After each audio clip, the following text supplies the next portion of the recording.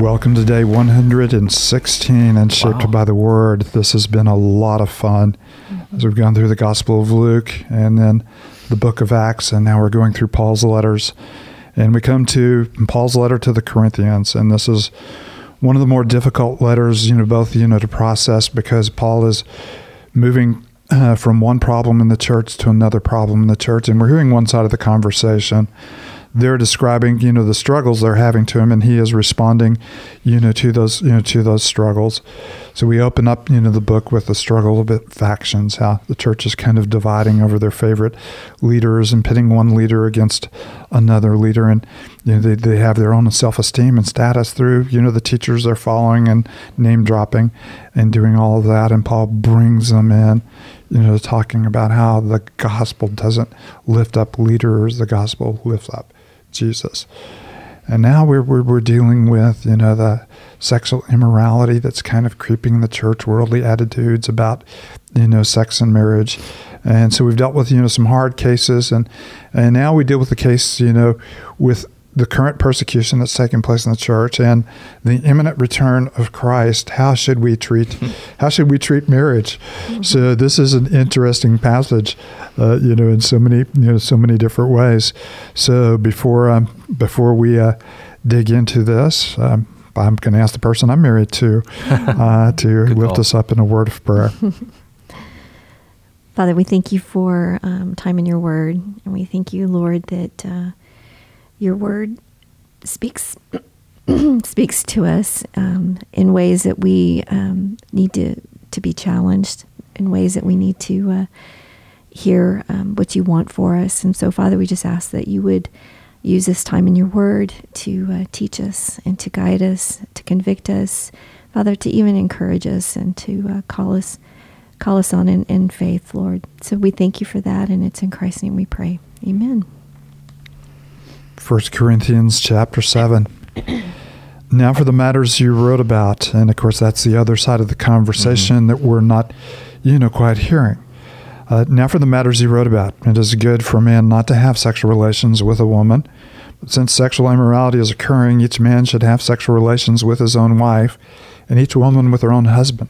The husband should fulfill his marital duty to his wife, and likewise the wife to her husband. The wife does not have authority over her own body, but yields it to her husband. In the same way, the husband does not have authority over his own body, but yields it to his wife. Do not deprive each other, except perhaps by mutual consent, and for a time, so that you may devote yourselves to prayer. Then come together again, so that Satan will not tempt you because of your lack of self-control. Say this is a concession, not as a command. I wish that all of you were as I am, but each of you has your own gift from God. One has this gift, another has that. Now to the unmarried and the widows, I say, it is good for them to stay unmarried as I do. But if they cannot control themselves, they should marry, for it is better to marry than to burn with passion. To the married I give this command, not I, but the Lord. A wife must not separate from her husband, but if she does, she must remain unmarried or else be reconciled to her husband, and a husband must not divorce his wife. To the rest I say this, I, not the Lord. If any brother has a wife who is not a believer and she is willing to live with him, he must not divorce her. And if a woman has a husband who is not a believer and he is willing to live with her, she must not divorce him. For the unbelieving husband has been sanctified through his wife, and the unbelieving wife has been sanctified through her believing husband. Otherwise, your children would be unclean, but as it is, they are holy. But if the unbeliever leaves, let it be so. The brother or sister is not bound in such circumstance. God has called us to live in peace. How do you know, wife, whether you will save your husband, or how do you know, husband, whether you will save your wife? Nevertheless, each person should live as a believer in whatever situation the Lord has assigned to them, just as God has called them.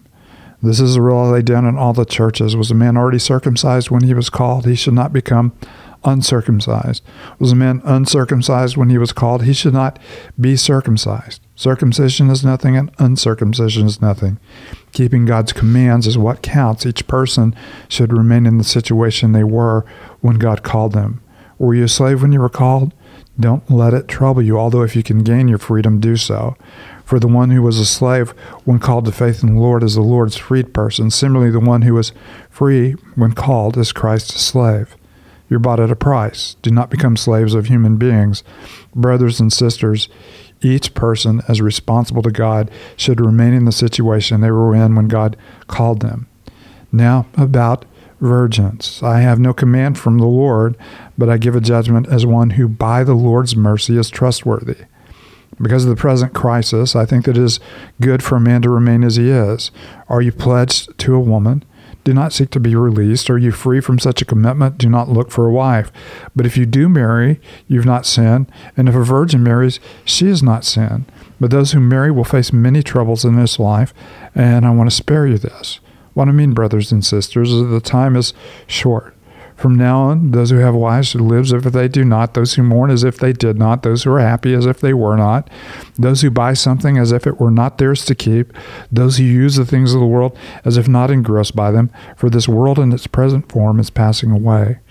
I would like you to be free from concern. An unmarried man is concerned about the Lord's affairs, how he can please the Lord. But a married man is concerned about the affairs of this world, how he can please his wife. And his interests are divided. An unmarried woman or virgin is concerned about the Lord's affairs. Her aim is to be devoted to the Lord in both body and spirit. But a married woman is concerned about the affairs of this world, how she can please her husband. I'm saying this for your own good, not to restrict you, but that you may live in the right way in undivided devotion to the Lord. If anyone is worried that he might not be acting honorably toward the virgin he is engaged to, and if his passions are too strong and he feels he ought to marry, he should do as he wants. He's not sinning. They should get married. But the man who has settled the matter in his own heart, who is under no compulsion but has control over his own will, and who has made up his mind not to marry the virgin, this man also does the right thing. So then he who marries a virgin does right, but he who does not marry her does better. A woman is bound to her husband as long as he lives. But if her husband dies, she is free to marry anyone she wishes, but he must belong to the Lord. In my judgment, she is happier if she stays as she is, and I think that I too have the Spirit of God. All right, fascinating stuff all the way through. So, Cindy, what impresses you at all of this? You sorted out all our problems. I know. Oh, I don't know. I guess kind of in the beginning, just concerning married life, how he just talks about you know, a wife is not her own body is not her own, and the husband the same way. It's just the beauty of kind of what I would call a mutual submission to one another. Yeah, or mutual giving of one another. Yes. And, you know, that's very interesting, which is something that we often miss in Paul, because we see in him, you know, radical patriarchy. Sometimes we miss how radical he was, you know, in representing how the gospel had liberated, you know, women in his time frame. Right. And he even uses the word authority. You know, obviously in a Greek and Roman culture, it was be commonly stated that a husband has authority over his wife's body. To reverse that and to say that a woman has authority over her husband is kind of a crazy reversal. But the truth of the mutual giving of the gospel, you know, that comes in. And so it is, you know, something that, you know, a lot of this, you know, is strange to us. You know, we love the part where he says, you know, to a guy, if you're engaged and you decide not to get married, that's great. And the girls are going, what? You know, what about me? Yeah, what about me? And all of that. But he is, you know, putting this in the context of the time is short. He believes, you know, in the imminent return of Christ, and because of the days that we live in, you know, the struggles, you know, that the struggles that the church is experiencing at this particular time with persecution, you know, as well. So those are part of the context, you know, in which his writing. And of course, he reminds us, you know, it's a gift and calling from God. So for those who are married, is a gift and calling from God. And those, you know, are single, that's also a gift and a calling, you know, from the Lord. And for each one of those, you know, to honor the gift that you have received as it is. No, and as he's kind of making his way through the start of chapter 7, and we get down to, you know, verse 17, I love this verse where he goes, nevertheless, each person should live as a believer in whatever situation the Lord has assigned them, just as God has called them. And what I love about this is whatever situation you might find yourself in, whether you're married or single or widowed or married to an unbeliever, whatever situation, there's this great kind of comfort and hope he gives you right there, saying like, the Lord is aware of this. And in fact, he's called you to this. And so there's this nearness of God with his people and in whatever situation they might find themselves in there. He hasn't abandoned them or given them something lesser than, but he's actually very close to them and is intimately aware of where we are. And I find that a lot of comfort. We spend, especially in Western culture, we spend most of our time thinking about how we can improve our circumstances rather than how we can honor God in our circumstances. And of course, he's even boldly says this to those who are in slavery. He's not commending, slavery is all. He said, were you a slave, don't let it trouble you. Although if you can gain freedom, do so, by all means. But he is talking about remember your status in the Lord and use your circumstances in the Lord, to honor him for the sake of the gospel. And of course, this is something he has been saying all along, that we need to learn how to lay aside our rights for the greater truth of unity in the body of Christ and for the sake of our testimony, testimony to the, testimony of the gospel. And of course, I also think, that that's a, kind of an interesting verse. If any man who's married should live as if he is, as though he were not. Yeah. Obviously, there's some limits, to that command whatsoever. But what he's talking about, those who are buying things as if it weren't yours to keep, those who enjoy the things of the world, don't get caught up in them. Those are always a great, calling for us, that our marriage doesn't become bigger, than our relationship with the Lord, that our stuff doesn't become bigger, than our relationship with the Lord, that we're not engrossed with the worldly things around us. All of these things can compete for our affections, and our affections should be fully, devoted to the Lord. And obviously, that that goes back to what he's earlier saying, mutually giving ourselves to one another for the sake of the Lord in marriage, which is a great gift and a great calling and a beautiful portrait, of the gospel, as well. So interesting approach on all of those things. And I do like how he does, kind of approach the marriage honestly. In verse 28, those who marry will face many troubles in this life, and I want to spare you from this. And he does go on to exhort, those of us who are married and all of us as believers that, as Paul was saying, the time is short.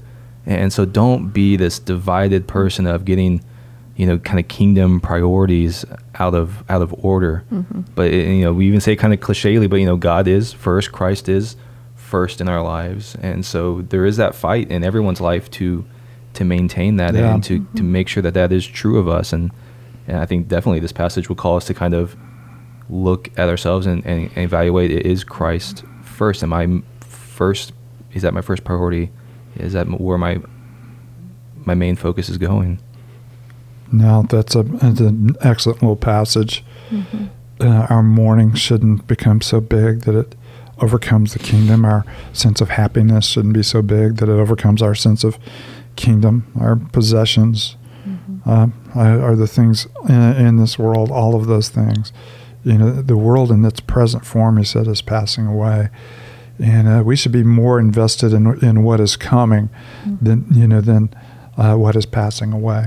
And what a wonderful call of the gospel, and so what a beautiful, we may not agree with Paul in a lot of his, attacks toward, marriage and all of that, but we definitely agree with the gospel should flavor our marriage. It should bring us into, flavor everything we do and how we respond in every way, and to thank God for his good gifts and to treasure him far more than the gifts that he's given us.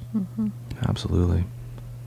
Now he says in verse 35, I am saying this for your own good, not to restrict you, but that you may live in a right way in undivided devotion to the Lord, which is the call on all of our lives. And that is the right way. Heavenly Father, we thank you for the invitation to know you and to know you in an undivided way. We thank you for the good gifts you've given us, either in singleness or in marriage. We thank you for the circumstances you've placed us in, whether they're favorable or unfavorable. We thank you that you've given us an opportunity to know you and to carry the gospel well, though others may know you in our marriages, in our singleness, in our dire circumstances, in our more plentiful circumstances. You are a good God, and it is good to know you and walk with you. give us an undivided heart. It's in your holy name we pray. Amen.